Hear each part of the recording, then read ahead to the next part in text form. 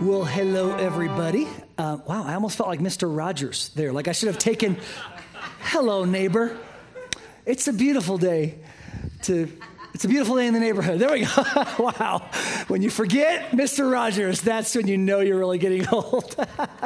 Hey, it is good to be with you today. And as you know, we're a video campus, which means 95% of the time we have our message on screen. And I don't know about you, but I am blessed and ministered to by the Word of God week in and week out. But a few times a year, we do have what we call Live Campus Pastor Weekend. And we have our campus pastors at all 4 of our campuses speaking live this weekend. And I just want you to know I consider it a privilege and an honor to be with you here today. So I just believe God has a word for us, and not only for me and for my wife and our marriage and our lives, but for every one of us here. And just to ask you to open up your heart to what He has for you. But hey, we are on the last message of our marriage series, and it's called The Rest of the Story. And when I say the rest of the story, I just want to take a quick survey here to very secretly expose, what side of the sort of genealogical, chronological spectrum you're on. When I say the rest of the story, what do you think of? Paul Harvey. Oh, yes. There's several of us old folks in here. Yes, Paul Harvey, the rest of the story. Now, some of the hip, cool teenagers are like, Paul who? We're like, Paul Harvey, good day. Rest of the story. That's what I think about too. And the thing is, Paul Harvey built an empire, pretty much, built his fortune, built his legacy on a very simple concept. And that was taking stories that roughly lasted maybe 4 minutes or so on the radio and talking about a very dark and dreary situation most of the time, a very impossible set of adversities and circumstances or whatever, and all of a sudden he would give us about 3 or 3.5 minutes of that, and then in the last 45 seconds or so, he'd be like, and then this happened, and then, and then it became the person that we know as Abraham Lincoln. And it's like, oh my goodness, whoa, slow down, professor. What just happened? How did that happen? That was impossible. But he became a master storyteller at impossible situations becoming possible. At 11th hour changes in the direction of people's lives. And in some way, I believe that he was conveying a truth that if we know Jesus, if we know the power of God, then even more so than Paul Harvey, we should be confident and we should be very aware of the fact that we serve a God who's able to do exactly that. We serve a God who, no matter how dark and dreary my condition is, my situation, how hopeless my marriage or my job life or any other area of my life might be, we serve a God who's able to come in and turn things around. Do you agree with that today? And that's why we're calling it the rest of the story, because perhaps you've heard our lead pastor, John Leach, say this, and I know it's something that he says many times. It's something we believe very strongly as a church, and I hope you've incorporated into your life, and that's this.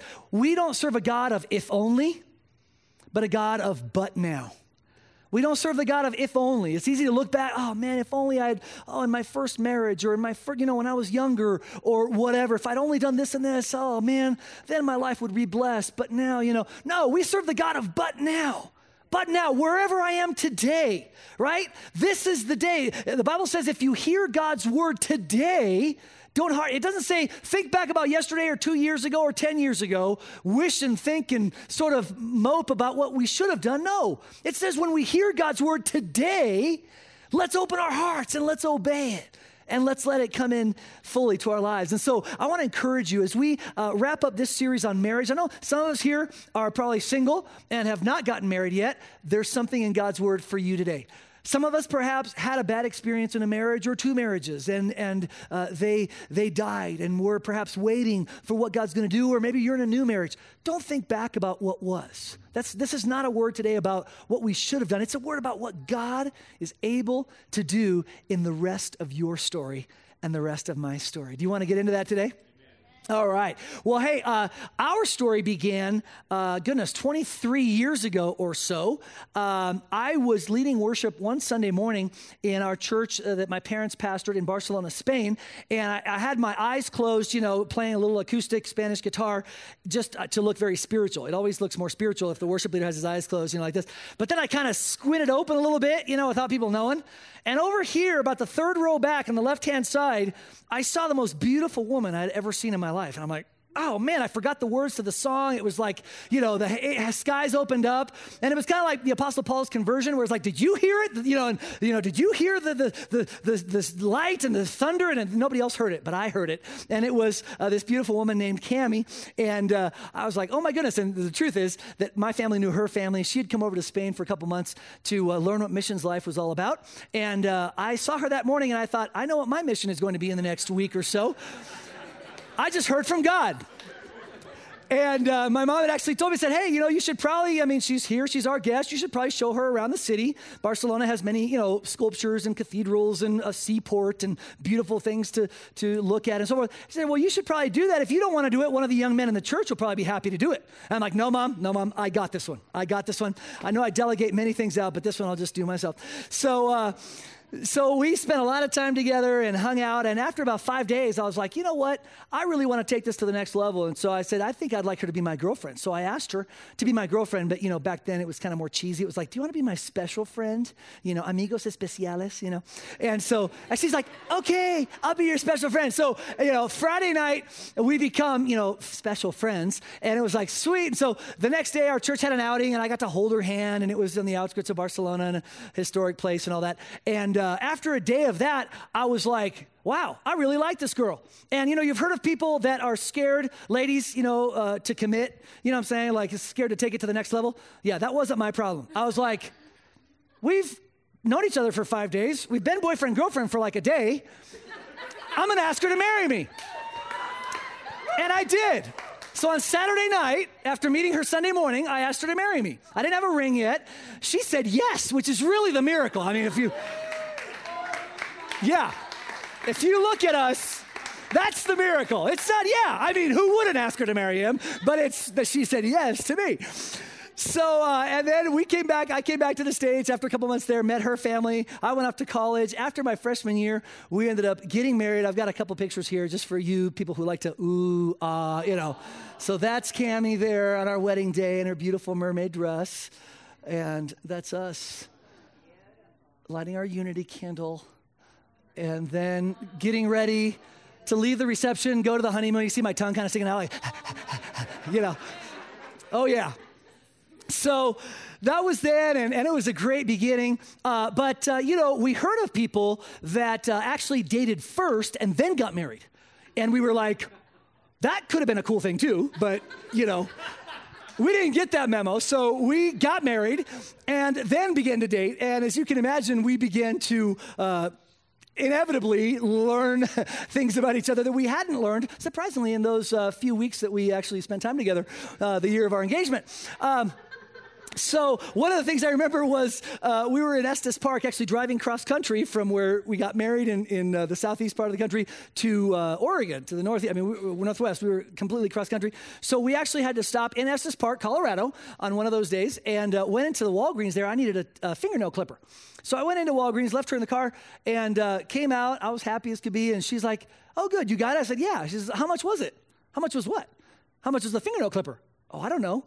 Well, what do you mean you don't know? Well, I don't know. Well, didn't you look at the price tag? Well, no. Well, how could you not look at the price tag if you're going to buy it? I'm like, I don't know. We're on a honeymoon. We have thousands of dollars on our credit limit, and I need a fingernail clipper.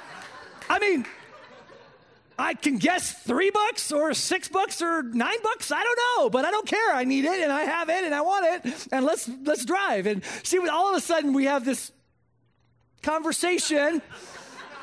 It's not allowed to have arguments on your honeymoon, but you're allowed to have conversations.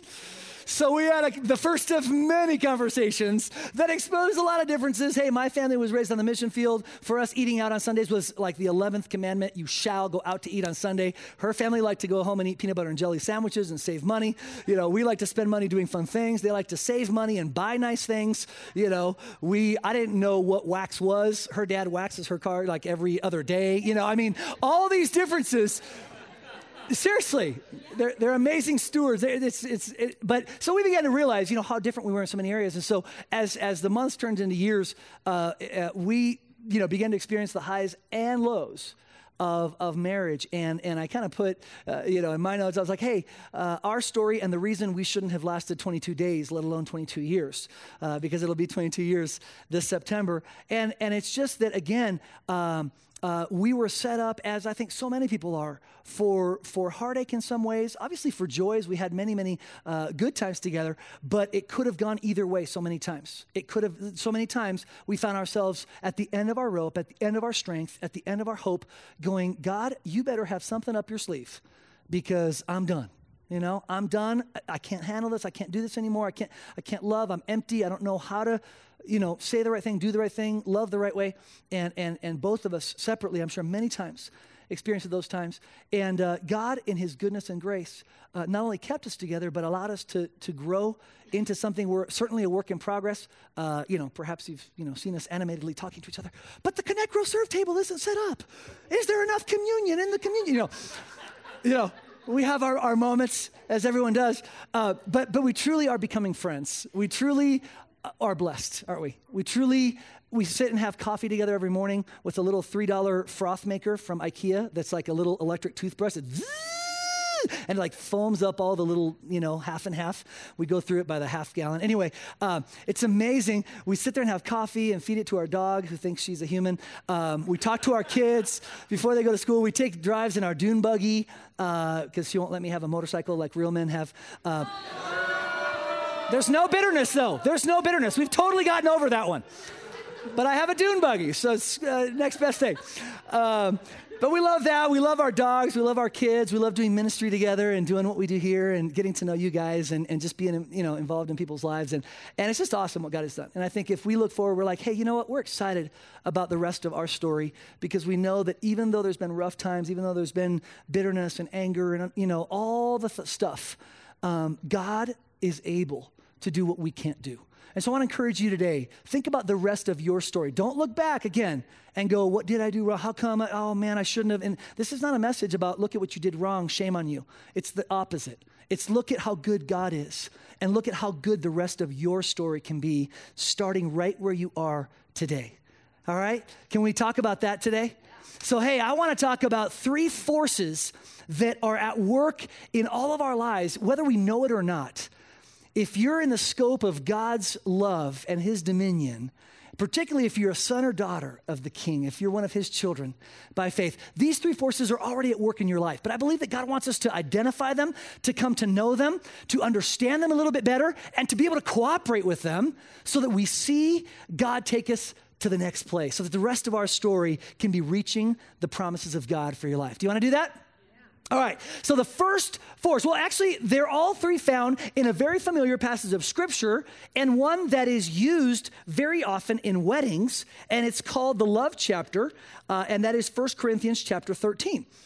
And so I'm going to go ahead and read that. I'm going to read the entire chapter. It may not be up on the screen behind me, but if you have a Bible phone or a regular Bible, you can follow along. I'm reading from the NIV, but it says this: if I speak in the tongues of men and of angels, but do not have love, I am only a resounding gong or a clanging cymbal. If I have the gift of prophecy and can fathom all mysteries and all knowledge, and if I have a faith that can move mountains, but do not have love, I am nothing. If I give all I possess to the poor and give over my body to hardship that I may boast, but do not have love, I gain nothing. Love is patient. Love is kind. It does not envy. It does not boast. And it is not proud. It does not dishonor others, and it is not self-seeking. It is not easily angered. It keeps no record of wrongs. Love does not delight in evil, but rejoices with the truth. It always protects, always trusts, always hopes, always perseveres. Love never fails. Where there are prophecies, they will cease. Where there are tongues, they will be stilled. Where there is knowledge, it will pass away. For we know in part and we prophesy in part. But when completeness comes, what is in part disappears. When I was a child, I talked like a child, I thought like a child, and I reasoned like a child. When I became a man, I put the ways of childhood behind me. For now we see only a reflection as in a mirror. Then we shall see face to face. Now I know in part, then I shall know fully, even as I am fully known. And now these 3 remain: faith, hope, and love. But the greatest of these is love. I'm going to read that last verse again because it's the one I'd like to highlight today. And now these 3 remain: faith, hope, and love. But the greatest of these is love. You know what? I believe that those three simple words and three simple concepts, faith, hope, and love, are actually three forces at work in our lives.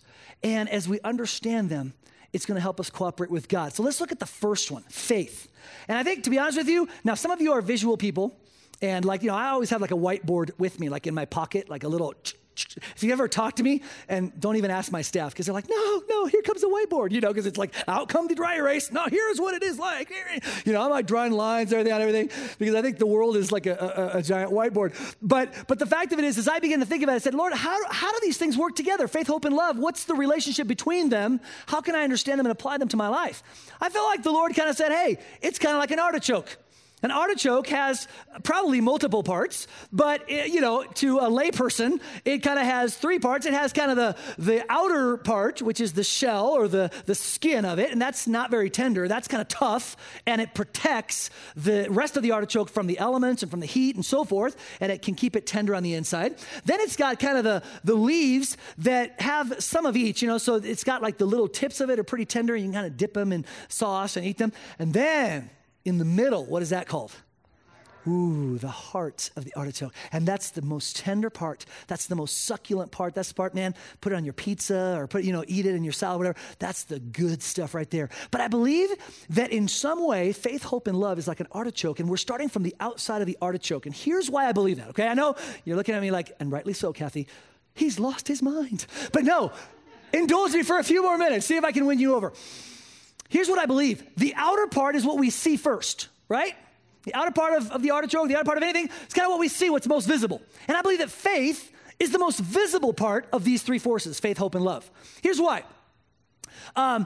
Look at the story. Remember the story of Joshua in the Battle of Jericho? If you went to Sunday school or had a little cartoon Bible when you grew up or whatever, Joshua at the Battle of Jericho, and what did God tell him to do? When they had come out of Egypt and through the desert for 40 years, and finally God was getting ready to lead them into the promised land and fulfill his promise of goodness in a land that flows with milk and honey. He said this to Joshua: you are going to take the people, and it's probably 2 or 3 million people, who knows, and you're going to silently march around the city once a day for 6 days. And then on the 7th day, you're going to march around it 7 times. And then we're going to blow the ram's horn, and then the people are going to shout with a mighty shout, and what happened? Boom, the walls came down, and they rushed in and conquered that city. But here's why I believe they did what they did, is because they had a word from God, and they were acting in faith. Would you agree with that?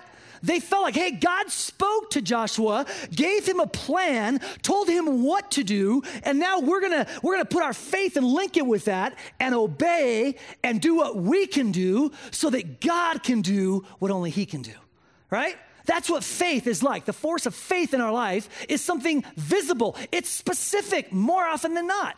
It involves, it's not just like, well, we're out here outside of this city, and you know what, who knows, maybe one of these days we'll win the battle. I mean, that's not faith. It's like, no, boom, do this, march around 6 times, not 8, not 3, 6, and then 7 specifically, and then boom, I will do this. The Word of God is filled with specific instructions to us that God's saying, hey, I want you to know not just that maybe one day possibly something might happen. I want you to know there's times in your life when I say, I'm going to do this in your life. I want to give you a healthy marriage. I want to provide for your needs. I want to help you grow closer to me. I want to do this, this, or this. And I'm ready to show you a plan. I'm ready not just to kind of keep it ambiguous, but to show you the specifics of how you and I together are going to get there. Aren't you thankful that God has a plan to get us where he wants us to go? And that's what faith is about. It involves time and space, specifics, the power of God breaking into the realm that we live in.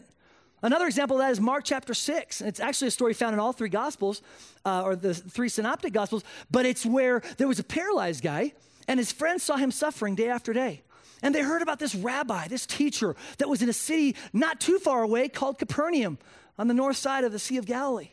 And so they took him there and carted him all the way there. And then when they got there, what happened? The house was packed full of people listening to this amazing prophet of God who had miraculous power to heal. So there was no way they could even get near him, much less carrying a guy on a bed. So what did they do? They didn't give up. They climbed up the side of the house. I don't know if they asked the wife for permission. Maybe she was wanting a skylight installed anyway, or something like that. Anyway, they start dismantling the roof. going through the layers of mud and the layers of straw and the layers of sticks and however they built their roof. They make this huge hole in the middle of the roof, and they lower the guy right in front of Jesus.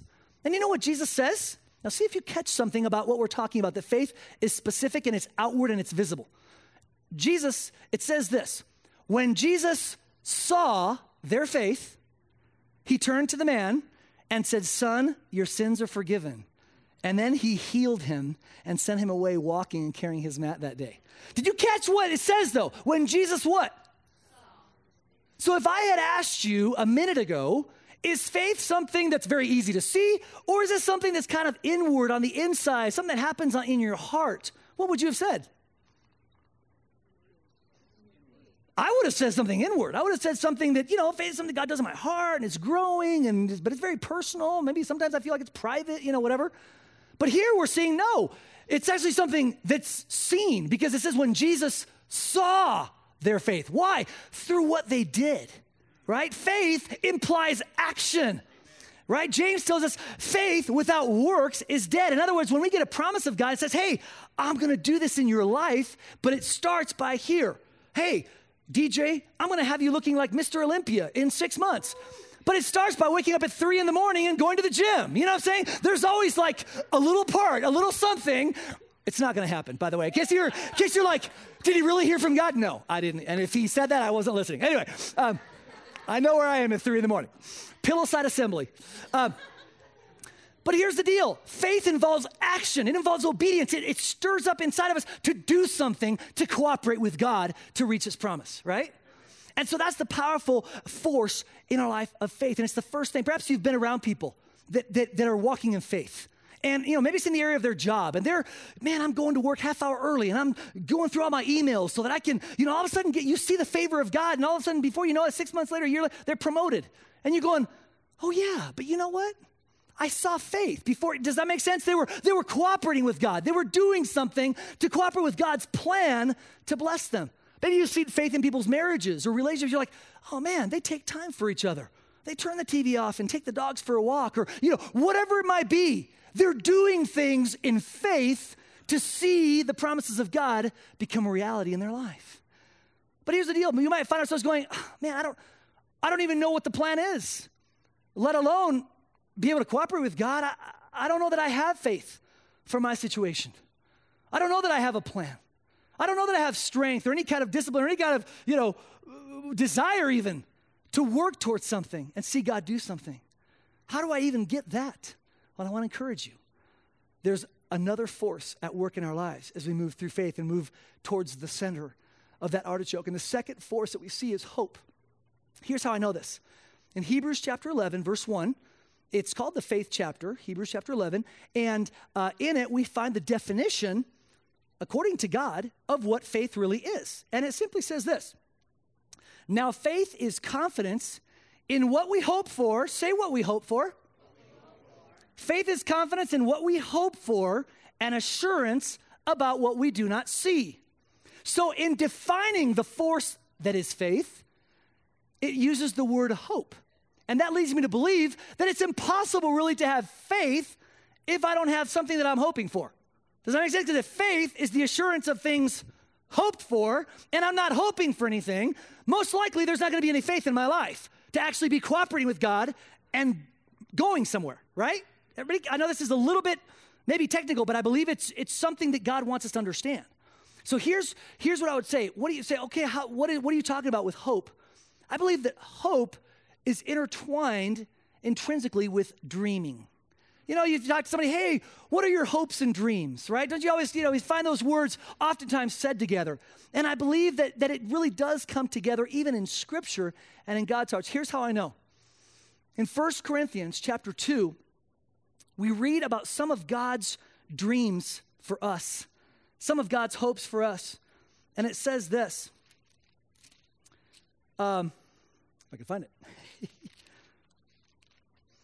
It says this: what no eye has seen, what no ear has heard, and what no human mind has conceived, the things God has prepared for those who love him, these are the things God has revealed to us by his Spirit.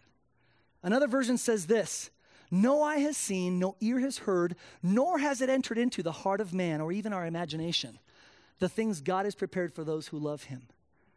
Wow. Do you believe that God is preparing good things for you? Do you believe that God is actually thinking about you and about good things that he wants to see actually come to life in your life and in your marriage, in your job, in your walk with him, in any area of life? Psalm 139 says, how great are your thoughts concerning me, O God. It even says how great is the number of them, how much time you spend thinking about me, God. The psalmist was overwhelmed at the fact that God used his time to sit around dreaming and hoping about the good things that he wanted to bless David with. Do you know that God loves you just as much? Ooh, got really quiet in here. Because we don't always know that, do we?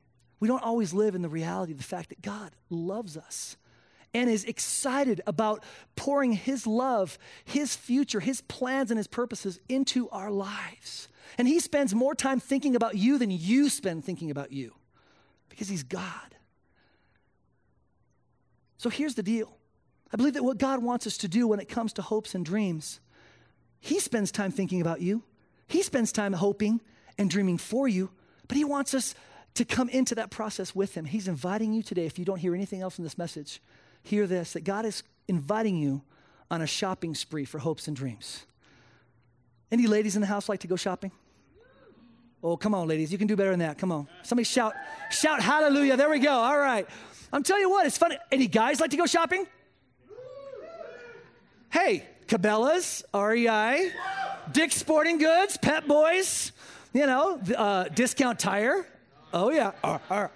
Okay, anyway, you can tell whose rims need cleaning. Anyway, here's the deal. We all enjoy in some form or other, maybe eBay, Craigslist, garage sale, whatever. We all enjoy looking for things that we want, that we appreciate, that we think would add value to our home or to our lives or whatever, right? A nice outfit, whatever it might be.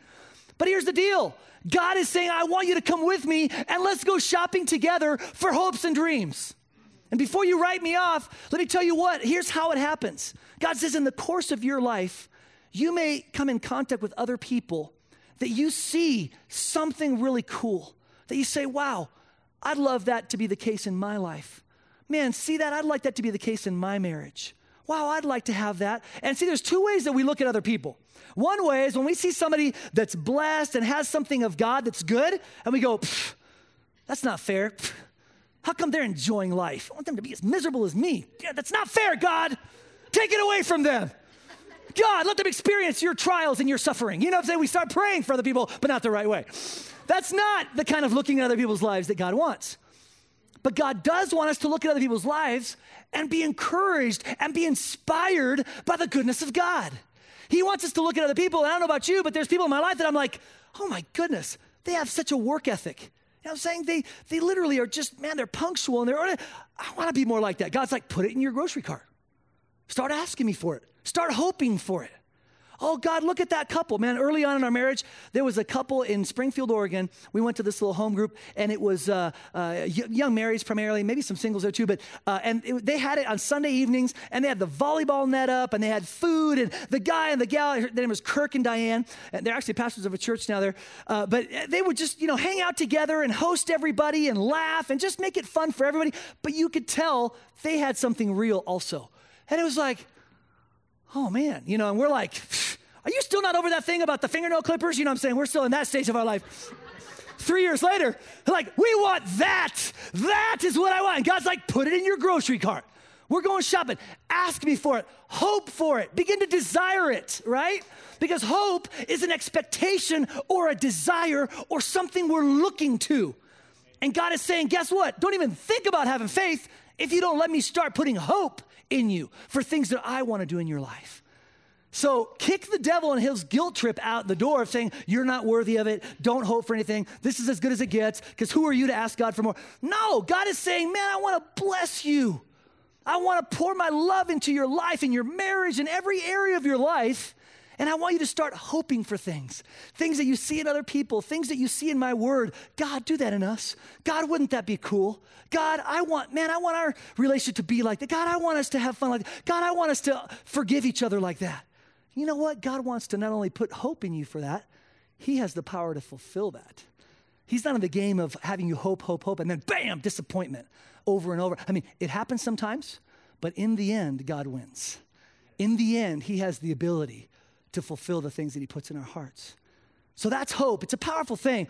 I've been accused a time or two of quoting movies in my messages, primarily Nacho Libre. I'm not going to do that today. I'm going to spare you. I do encourage you to watch that movie. Every good Christian should. But this movie quote is from The Prince of Egypt. If you remember, it's an animated movie. It's animated, but it's one of the most powerful movies I've ever watched about the story of Moses and how God called him and anointed him and sent him to speak to Pharaoh and showed his signs and wonders, brought his people out, it's a powerful, powerful retelling of the story. And the music score alone is worth watching the movie. And there's a song in that movie that is the very beginning song when they were enslaved and they were working on the pyramids and being whipped and so forth. And it starts, many nights we've prayed with no proof anyone could hear, and so forth. And talking about their situation, a song that we barely understood and so forth. And then the chorus of it says this: there can be miracles if you believe. Though hope is frail, it's hard to kill. Who knows what miracles you will achieve when you believe somehow you will. And I just keep thinking about, though hope is frail, it's hard to kill.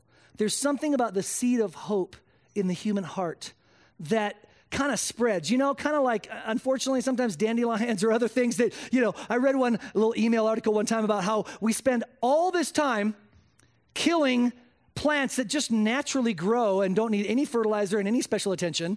And then we spend all of our time and money trying to make grow this green grass that seems to die, at the first 90-degree day, I'm here to encourage you. Hope is more like the dandelions.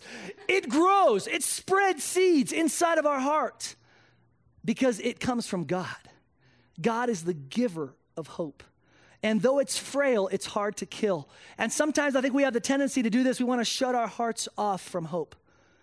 Because along with hope comes the necessity of hurt, doesn't it? Because when we hope for something, chances are we're going to be hurt. I don't know who I'm talking to, but I know that this is the case. It's been the case in my life. It's been the case in our relationship. It's been the case, I'm sure, in yours. That when we hope, when we make ourselves vulnerable to hope and say, God, I believe you're going to do something good. God, I believe that I'm going to change. I believe they're going to change. I believe, this situation is going to change, whatever it might be, finances, whatever. I believe, God. And then maybe we don't see it happen exactly the way we thought, or it takes longer than we thought. And we experience that pain because we opened our hearts to hope. And the temptation becomes, let's just kill it. Let's just kill hope. Let's just slam the book shut. No, I'm not hoping for that. I don't believe it's going to happen. I don't care if it happens. I don't even want it to happen. And we want to kill it. And oftentimes the enemy wins that battle in our lives when he gets us to kill hope for things that he wants. Not just hope for anything, but the things that he wants to bring into our life, into our marriage, into our relationships. And I want to encourage you, don't let him do that. The hope is frail. It's hard to kill. All we have to do is say, God, okay, I don't even know, I don't have energy. I don't have really a whole lot of strength, but here I am. And we barely open up our heart, and guess what? Those seeds of hope begin to sprout. That spark begins to ignite in our heart. It's by the hand of God. I've talked to people in my office that have come in, marriages that come in, said, man, there's anger, there's sadness, there's disappointment, there's hopelessness. And I don't know what has happened in an hour, hour and a half, and they walk out, and there's hope. There's something there that wasn't there before. It's a crazy deal. I don't know. I can't explain it, but it's part of why I do what I do, because I get to see the hand of God go, and there's hope where there wasn't hope. And hope is not knowing how it's going to happen. Hope is not having the full plan put together. Oh, we're going to go to 3 months of counseling, and then we're going to do this, and then we're going to, get out of debt completely in 3 days or 3 hours, and then we're going to, and it's all going to work out perfectly. I've got this big plan. No. Hope is even before the how is revealed. It's just something on the inside that God puts in there that says, I don't know how, but I just believe that God is going to do something good. That's hope. I call it a suspicion, a feeling, or an expectation that God is biased in your favor. Hope is a suspicion. I can't even, prove it from Scripture. I can't even whatever, but it's a suspicion or a feeling. Man, God loves me. God wants to do this good thing in me. I'm telling you what, that's hope, and it's a powerful thing, and it's an unstoppable force in your life. Begin to hope together as a couple. If you're married, begin to talk to each other about what you'd like to see your marriage be like. It doesn't mean it's happening right now. It's okay. But begin to talk about, man, this kind of friendship. These are the kinds of conversations. This is the kind of financial situation that I'd like to be in. Or this is what we'd like to see God do in our kids' lives. Or this is, types of places I'd like to travel to. Or whatever. Begin to talk about, here's how we'd like to impact people with the love of Jesus. Whatever it might be. Begin to share that. Let that seed of hope grow in your life. But maybe you're here, sitting here today going, wow, I don't even know how I would begin to hope. I've been hurt too many times. You don't know what I've been through. You don't know how many times I've opened my heart only to be crushed and stomped on every single time. I don't even know if I have any hope left in me. And I want to encourage you. There's a third force. In fact, the Bible says it's the greatest one. God saves the best till last. Yes, faith is powerful, and we see the impossible become possible through faith and through our agreement and action with God. We see hope being the next level in of the things that we desire by the Spirit of God, things that we begin to see and believe for, and conversations with God about where we're headed. But I'm telling you what, even if you have neither one of those two things, be encouraged, because this one's for you. And that is the third force, love. 1 John chapter 4 says this: God is love. How many times does God say he is something? Most of the time we find, God is and then an adjective. God is compassionate, God is gracious, God is loving, God is kind, God is, faithful, whatever. But when God says I am something, does that make sense? There's something there he's trying to say, this is the essence of my character. You can count on this. Whenever you're around me, it's not going to be one day I'm this way, the next day I'm not. This is who I am, right? It's kind of like saying, if you're around DJ, you're going to hear a story, and he may pull out his whiteboard. Why? Because that's who I am, all right? I can't change. Any staff members in here? Thank you, Daniel. Yes, okay. That's part of my character, just who I am. I can't change that part of myself. God is even more so. He's unchanging in the essence, which is love. And love expresses itself in many ways, many, many ways. But one of them that I believe is important to understand is that love encourages people around it and builds them up. This week was the first anniversary of my dad's passing on Thursday. My dad passed away at 82 years old. My mom and my sister are here right now with us this morning. And he was, and I'm not being biased. I am biased because I think he's great. But I believe my dad, from so many other people I've heard, that he was one of the most loving people that they had ever come in contact with. And why? Because one of the things he did was build up people around him. He was never pushing people down, trying to build himself up and say, look how great I am. It was always you were around it and you walked away encouraged. You walked away feeling like you could do anything. You could be a recording artist. You could be the greatest preacher. You could be, have a great man. Whatever it was, because he made you feel that way. That's what love is like. In fact, there's a couple of politicians in 18th century England that illustrate that as well. One of them was Benjamin Disraeli. One of them was William Gladstone. They both became prime ministers of England multiple times, not just once. So they were both world-changing kind of people, very powerful, very influential. But it was said of them this: you could spend 5 minutes in a room with William Gladstone, and you would be convinced that you had just spoken with the smartest person in the room, which is pretty cool, right? I mean, that's really pretty impressive. But then it was said of Benjamin Disraeli, you could spend 5 minutes in a room with him, and you'd walk away convinced that you were the smartest person in the room. Both of them had genius. Both of them had influence. Both of them had great power and authority. But one of them made people around him feel like they were invincible and like they were great and great things were in store for them. That's what love is. And I want to encourage you today, if you're not even knowing where to begin to have faith or have a plan, or if even come in a layer and you don't even want to hope and you're broken and hurting going, I'm not sure if I can even hear this word, then this is the part that's for you. God is saying, come in to the very heart of who I am, because that's the part where I love you. And where even before you have hope for anything, before you even know what you need or want, before you have any kind of a plan, before you're cooperating with my purposes, I want to just embrace you to myself, take you in. And if you're hanging around God any amount of time, it's inevitable. You're going to feel lifted up. The psalm says, you are my glory and the lifter of my head. God has an uncanny way to do that. If you hang out with him, you will feel that you can do anything. There's a couple people in my life that I've told them this. I said, I love getting together with you because when I get together with you, I just walk away going, we're going to start a whole new discipleship program at Castle Rock. We're going to do, I'm just like, I grab my journal, we're going to do this, and then it's like, it calms down, and it's like, I have to wait till the next time I get together with him to continue because it just made me feel invincible. That's what God's love is like. And God is inviting you today, no matter where you are in your marriage, no matter where you are as a single person, no matter where you are, as a widower, to say, hey, come into the heart of my love. Come in and let me pour my love into you. Romans 5, verse 5 says this, hope, what we've been talking about, does not disappoint because God has poured his love into our hearts by the Holy Spirit whom he's given us. So you see, love is the very center of the atom. It's the very nucleus. It's the very force that infuses hope and then faith into action to see us receive God's promises in our lives. And I'm here to tell you that God loves you. If you've never heard the message of Jesus, I want you to know that Jesus died on a cross 2,000 years ago because he wanted to take your sin and your punishment and mine on himself and pay the penalty before God so that we could have what he deserved, which is righteousness, which is peace, which is the Father's love, which is his embrace. So that's the way he looks at you. He looks at you through the eyes of what his son Jesus has done. If you've never done it before, all it takes to receive that is say, God, I need that. God, I give myself to you. God, I put my faith in you. God, I want your gift of salvation. I encourage you can do that during the response time that we're going to have in just a couple of minutes. And just give yourself to God. Say, Jesus, here I am. Take me. Make me yours.